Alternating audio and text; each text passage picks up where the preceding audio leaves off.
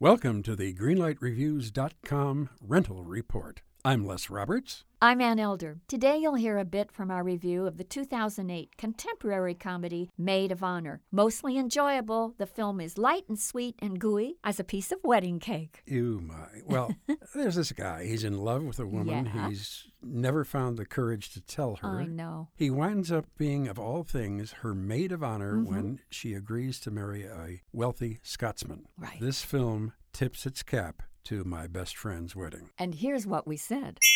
I was amazed that in today's world, two writers concocted a script that borrows so obviously from so many movies. Well, we have said on several occasions, this is just like every other film we've sat through. Right. After saying that, I have to say, this is cute. This is not going to offend anybody. No, I agree. There are a couple of laughs in it. Well, I think things perk up in the movie when the whole film shifts to Scotland. There are some gags that actually worked quite well. Enough funny jokes about bad Scottish food and what Scotsmen wear or don't wear under their kilts. But because of the lack of originality, I'm going to give the movie a yellow light. Maid of Honor is not one of the great films that you're going to remember, but if you're looking for a pleasant couple of hours, it wouldn't kill you, as they used to say. So, like you, I'm giving it a yellow light. 2 yellow lights for Maid of Honor.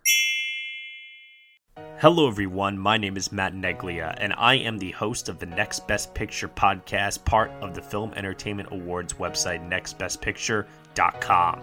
On our show, we explore all year long what is possibly going to win Best Picture at the Oscars. We do this by conducting interviews with people within the film industry, holding weekly reviews of the latest theatrical releases, and on our main show, where we dive into various different topics, answer your fan questions, and also do our best to explore Oscar history's past in hopes that it will tell us something new for this upcoming award season race. We hope that you will join us on all of the various podcasting networks. We look forward to seeing you over at nextbestpicture.com.